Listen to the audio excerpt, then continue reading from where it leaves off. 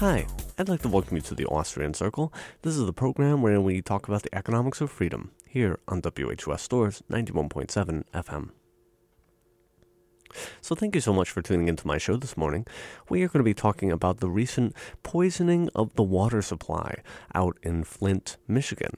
Residents out there are being exposed to water that has very high levels and quantities of lead in it, which is very dangerous, not good to be drinking, something I prefer not to have in my drinking water. And yet it seems like it's everywhere in these people's local water supply there. Now, you've heard about me talking on the show before, the dangers of monopoly. And monopolies occur when there's no other competitor. People have to buy their product from one single organization instead of having a marketplace where there are multiple people, there's multiple varying degrees of quality of the product that's being offered, there's multiple tiers of pricing that you can purchase from. I mean, yeah, there's a cheap firm, but there's also this high quality firm where you can get a higher priced object and get a more quality for your money. When you have a marketplace, you have competition, you have prices, you have all the wonderful stuff that comes from the marketplace. However, when you have a monopoly, a single organization that provides you with a particular product and there's no alternative, there's no competitor, this is the local government supplying the water in Flint, Michigan. And a lot of people say that it's just, we have to give them more money. If we only give them more money, then maybe it'll solve all of these problems. And I think that we're going to find today through our exploration of this problem that such is not the case. So Reason magazine put out an article called "The Government Poisoned Flint's Water, so Stop Blaming Everyone Else." And this article is by Robbie Suave. It was posted the end of January. So, he says, Flint, Michigan was a sickly town long before residents discovered something toxic in their water. The city's appallingly high crime rate makes it one of the most dangerous places in the country. Its automobile manufacturing industry declined and disappeared decades ago, plunging Flint into a depression from which it never recovered. Its residents are poor. And the local government is so badly in debt that the state had to appoint an emergency financial manager in 2011. Flint is Detroit without the historic appeal. You wouldn't want to live there. You wouldn't want to even visit. On top of all that, local authorities were recently forced to admit that Flint's drinking water is contaminated with lead. The new water source might also be linked to 77 recent cases of Legionnaire's disease, resulting in 10 deaths in the area. The Flint water crisis has captured the nation's attention. Many pundits have seized upon the fact that Michigan is governed by a Republican, Rick Snyder, and have thus spun the disaster as one primarily caused by conservative indifference to poor black people. During last Sunday's Democratic debate, Hillary Clinton explicitly blamed the crisis on Snyder's leadership. Quote, I spent a lot of time last week being outraged by what's happening in Flint, Michigan, and I think every single American should be outraged. We've had a city in the United States of America where the population, which is poor in many ways and majority African American, has been drinking and bathing in lead-contaminated water, and the governor of that state has acted as though he didn't really care. He had a request for help, and he had basically stonewalled. I'll tell you what, if the kids in a rich suburb of Detroit had been drinking contaminated water and been bathing in it, there would have been action. She reiterated this stance during an interview with MSNBC's Rachel Maddow, who holds the same view. Michael Moore, who hails from Flint, all but accused Snyder of pouring lead in the water supply himself. Elsewhere at Salon, writer Elias Isquith blamed austerity, since the root of the problem was the decision to seek a more efficient, cheaper water supply. That decision was not made by Snyder, nor was it made by his emergency financial manager, a Democrat. In fact, Flint's own city council and mayor approved the idea. State Treasurer Andy Dillon, also a Democrat, signed off on it. In hindsight, the execution of the decision to seek a new water supply was a disaster of epic proportions. But it is one entirely caused by government actors, most of them local government actors, and ignored by regulators until it was too late. The people who have thus far done too little to fix the crisis are also government actors at the local, state, and even federal levels. Flint is mostly a failure of governance, not a failure of markets. At the same time, let's not forget the reason why local authorities felt the need to find a cheaper water source. Flint is broke, and its desperately poor citizens can't afford higher taxes to pay the pensions of city government retirees. As recently as 2011, it would have cost every person in Flint $10,000 each to cover the unfunded legacy costs of the city's public employees. The Flint water crisis is not a blueprint for what would happen if libertarians abolished government and let poor people drink poisoned water, as some enemies of free markets are no doubt claiming. Instead, it's a great example of government failing to efficiently provide even the most basic of public services due to a characteristically toxic combination of administrative bloat and financial mismanagement. But as long as the media is tossing out the blame, perhaps Flint's public employees who cannibalized a dying city's finances deserve more than just a drop? So that article was by Reason.com. Robbie Suave wrote that. It's called "The Government Poisoned Flint's Water, So Stop Blaming Everyone Else." But what about spending? Couldn't the government had just spent more money? I mean, obviously the citizens there are very poor, and so they can't afford the additional taxation necessary to have higher quality water. So is this indicative of what would occur without the government? Or maybe we just give them more money and then they are able to get themselves out of the situation. An article by Shikha Dalmia tries to approach this point and says Flint led poisoning the anatomy of government failure. In the simple morality tale that is modern mainstream liberalism, government spending leads to good things, and cutting government spending leads to bad things. So when news broke that Flint, Michigan's water system was laced with lead and may have poisoned up to 2% of city residents, including 23 children, they already knew the cause. Spending cuts imposed on the city by the state emergency manager. The Detroit Free Press lectured Governor Rick Snyder, the villain in liberal central casting, who appointed the manager thusly, quote, "To lead the state, a balanced budget is not sufficient. He has got to see people, not sums, as the bottom line of the state balance sheet." Meanwhile, a headline in Vox declared, quote, "Flint, Michigan tried to save money on water. Now its children have lead poisoning." In the weeks, Ryan Cooper accused Flint of poisoning its own residents to save a few bucks. This is a stark demonstration of austerity's false economy. A dissection of the events, however, suggests that it isn't government austerity that is responsible for the debacle, but the government itself, and at every level. Local, state, federal elected officials, administrative agencies, you name it, I note in my column at the week. Here's how. The Michigan Department of Environmental Quality, the state agency that is responsible for implementing federal EPA environmental standards and ensure water standards, ignored citizen concerns that there was something wrong with the water they were getting from the new Flint River water system. The city had temporarily switched to the system after deciding against renewing a 30-year contract with its existing supplier, the Detroit Water and Sewage Department, that wanted Flint to pay higher rates and more stranded costs.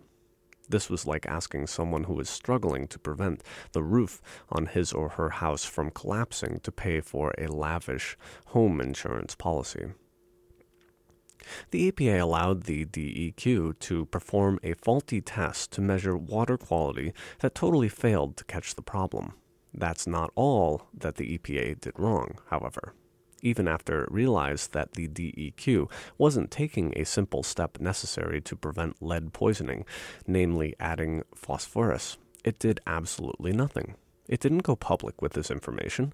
It didn't warn residents that they should take steps to protect themselves. It basically fiddled as Flint residents were getting poisoned. What's even more infuriating? It would have cost less than $50,000 annually to add the phosphorus. The local mayor was even worse than the EPA. If the EPA passively allowed residents to poison themselves, the mayor actively encouraged them to do so.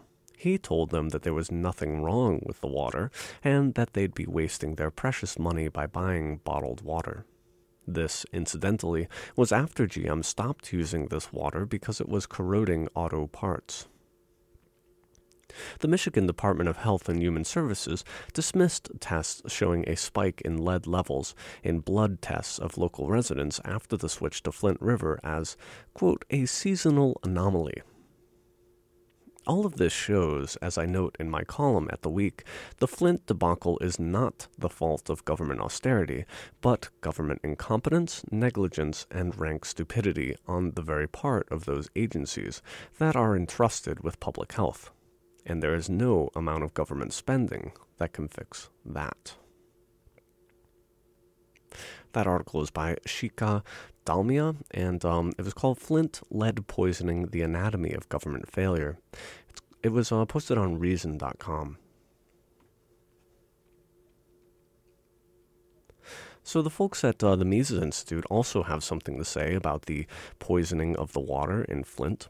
And this article is by Dale Steinreich, and it's called Did Free Markets Cause the Flint, Michigan Water Disaster?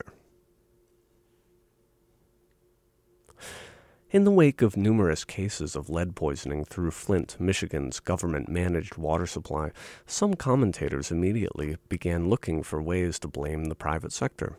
Shortly thereafter, David Brodwin of U.S. News and World Report wrote, Flint, the Big Cost of Small Government. According to Brodwin, what caused the lead-tainted water to gush forth from faucets in Flint were, quote, attacks on investment in public infrastructure and on regulation of all kinds. For these he blames, quote, right-leaning libertarian interests, although he does not name a single one. America, writes Brodwin, has fallen under an obsession with tax cuts, which has reduced budgets to the point that they can no longer sustain basic infrastructure. Attacks on regulation supposedly caused the failure of the Michigan Department of Environmental Quality to do its job. Either its staff was buffaloed by those in power, or its professionals had been replaced by political hacks willing to ignore the mission of the agency. Brodwin does not support these assertions with evidence. But then comes a strange concession from Brodwin. Local officials of the federal Obama administration Environmental Protection Agency failed as well. Brodwin's conclusion is that, quote, if we don't address the underlying ideologies that led to this problem, we'll face it again and again all over the United States. If you are wondering at what point in its history Flint, Michigan jumped onto the cutting edge of free market thinking and practice, join the club.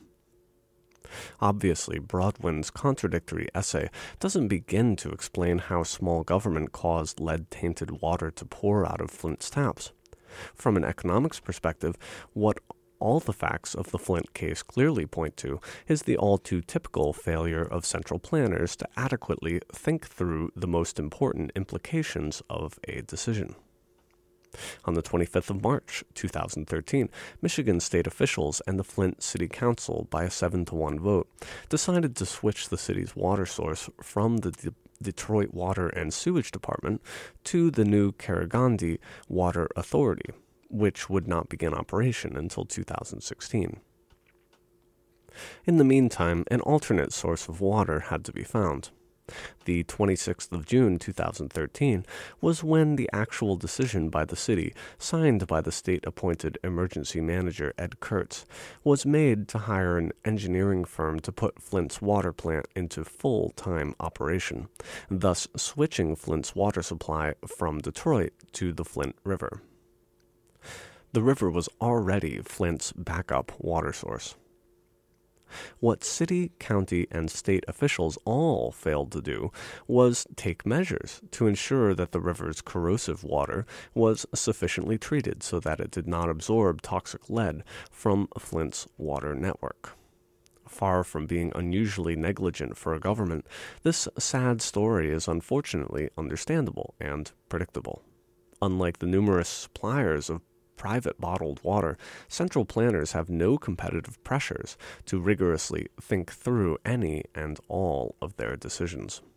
One civil servant in Spain, for example, just recently ended a stint of not showing up to work for 6 years.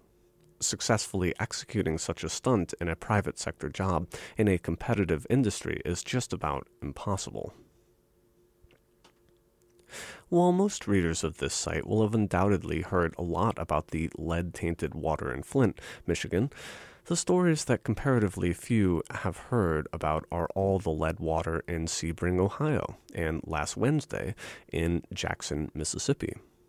Again, what should come as no surprise is that the same type of government bungling that put lead in Flint's waters is on full display in Sebring and Jackson as well. On 17th of February 2016, the Ohio Environmental Protection Agency fired 2 of its employees and demoted a 3rd. The first employee, who was terminated, failed to verify that lab test results were received by a field office. In turn, this employee's boss was terminated for not double-checking the work of said subordinate, who had a long record of incompetent job performance. The 3rd employee, the one demoted, was a manager who failed to notify his bosses that Sebring officials ignored warnings about their town's lead-contaminated water. None of the 3 individuals are being publicly identified. So much for state transparency. In Jackson, Mississippi, of 100 homes tested in January 2016, almost a dozen had tap water with levels of lead that require correction. 58 of those homes had been tested in June of 2015, but the Mississippi State Department of Health did not, as required, notify Jackson officials that some homes had forbidden levels of lead in their tap water until January of 2016. Progressives have placed a spotlight on Flint, but not Sebring and Jackson, because their ideology precludes them from acknowledging systemic problems with government and its central planning process. Progressive economists such as Brodwin lay the blame at the feet of libertarian ideology. Worse than their delusions about the state, the ultimate dream of progressives is to outlaw just about all competition to government water. They, including filmmaker Michael Moore, are apoplectic about Flint residents consuming bottled water. It has to be transported in on pollution-spewing trucks, and it creates waste and environmental damage in the form of empty plastic bottles. When progressives succeeded at banning bottled water at the University of Vermont in 2013, the number of empty plastic bottles being discarded on campus actually increased, as students, staff, and faculty members switched from consuming bottled water to less healthy bottled soft and other drinks. In other words, even in Bernie Sanders' government-worshipping Vermont, consumers did everything they could to avoid government taps. Years before the Flint, Sebring, and Jackson contaminations, an AP investigation in 2008 discovered everything from antibiotics, antidepressants, sex hormones, erectile dysfunction drugs, to tranquilizers in the water supplies of 24 metropolitan areas with 41 to 46 million Americans exposed. Consuming government water is a bad idea. At its very best, it has repulsive, over-chlorinated swimming pool smell and even worse, off-putting saturated chemical taste. At its worst, it can be tainted with everything from trace or higher levels of Viagra or estrogen to dangerous levels of lead. Only a complete fool would regularly and solely consume it to the exclusion of its private alternatives. That article was by Dale Steinrich. It was posted on Mises.org, M-I-S-E-S, and it's called "Did Free Markets Cause the Flint, Michigan Water Disaster?"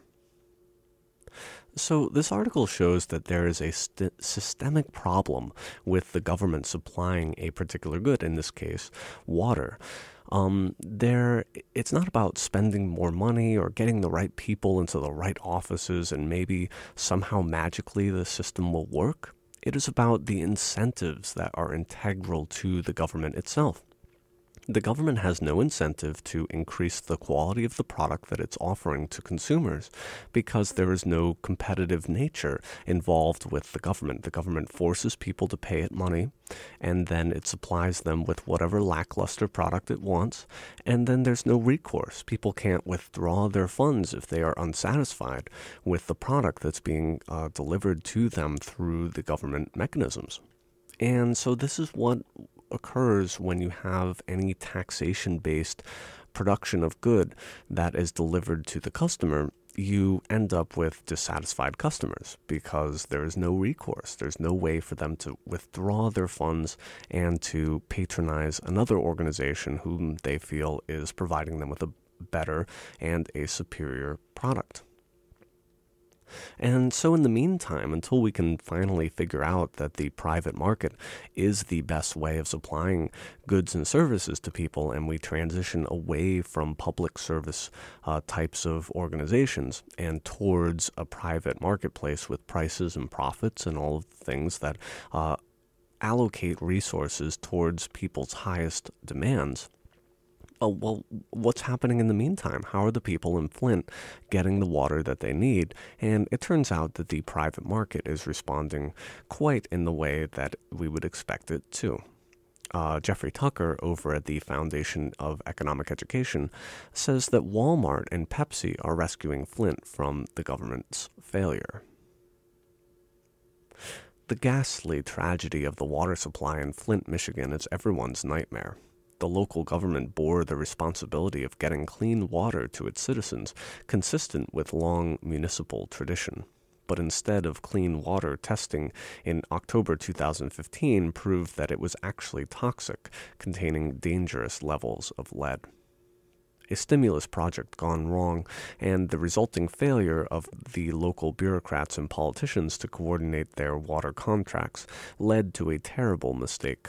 Poisonous brown water pulled from the contaminated Flint River pumped into homes, schools, and businesses with effects that could last a lifetime. You might think that the government failure would be obvious here, yet somehow pundits managed to blame austerity economics of a Republican governor, further hinting that racism against the majority of black population of Flint is the root cause. There has been no shortage of controversy about how the city continued to charge for water, even though it was poison, and nudge, there you have, claim that the market system is at fault. Talk about diversion from the real issue. The core problem is municipal provision itself. It works so long as bureaucrats are scrupulous, attentive, and hard-working, but there is no structural and institutional reason for them to behave this way, particularly in poorer communities without political power. With something so important as clean water, trusting the competence and goodwill of city managers is not always a good bet. How has the government responded?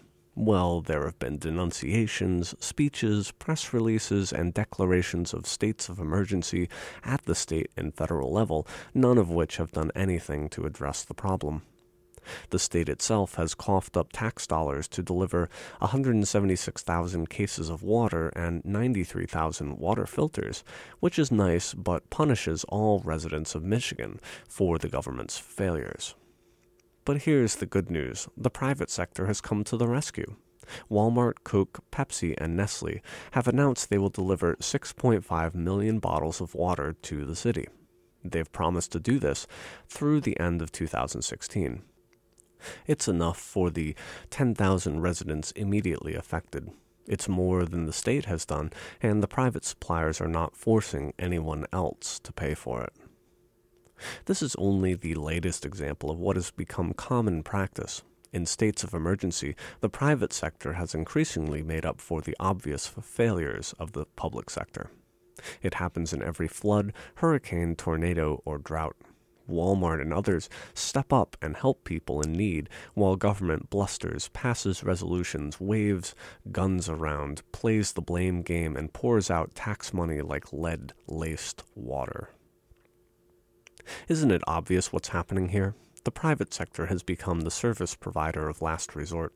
It's the sector with the resources, intelligence, and, dare I say it, compassion to get the job done. Meanwhile, governments at all levels have proven themselves to be flops at performing the tasks they have been historically designated to provide. This reality challenges everything we think we know about the tasks assigned to the public versus the private sector. The government is supposed to be public-spirited, helpful, and generous. The private sector is supposed to be selfish, indifferent, and focused on the wealthy. As it turns out, you can flip those characterizations and be far more accurate. It's the private sector that responds to public needs, and the public sector that seems much more about private interests. Time to update the civics textbooks. The future of public service is private enterprise, and the future of the public sector will be much like its past: failure, flailing, and finger-pointing. That article was by Jeffrey Tucker, and it was called Walmart Pepsi Rescue Flint from Government Failure. It was posted on the Foundation for Economic Education, FEE.org. So again, it's the private sector, it's the free marketplace of the world that responds to the customer and constantly tries to bid for those customers to keep coming back to it and restoring its trust in the ability of these companies to meet their needs, whereas the government doesn't really care. Because again, they get their money through force, through taxation, by not convincing the customer that they have a quality product, but rather by the monopoly that they hold over the customer and the ability for that customer to pay them. And so we're going to continue to have problems until we can realize that the marketplace and prices and profit is the best way to provide us with the goods and services that we so desperately need and want. So I hope that you enjoyed this. This has been an episode of the Austrian Circle here on WHUS Stores. And you can tune in next week. We'll be back next Tuesday at 10:30 a.m. I hope you have a great week. Take care.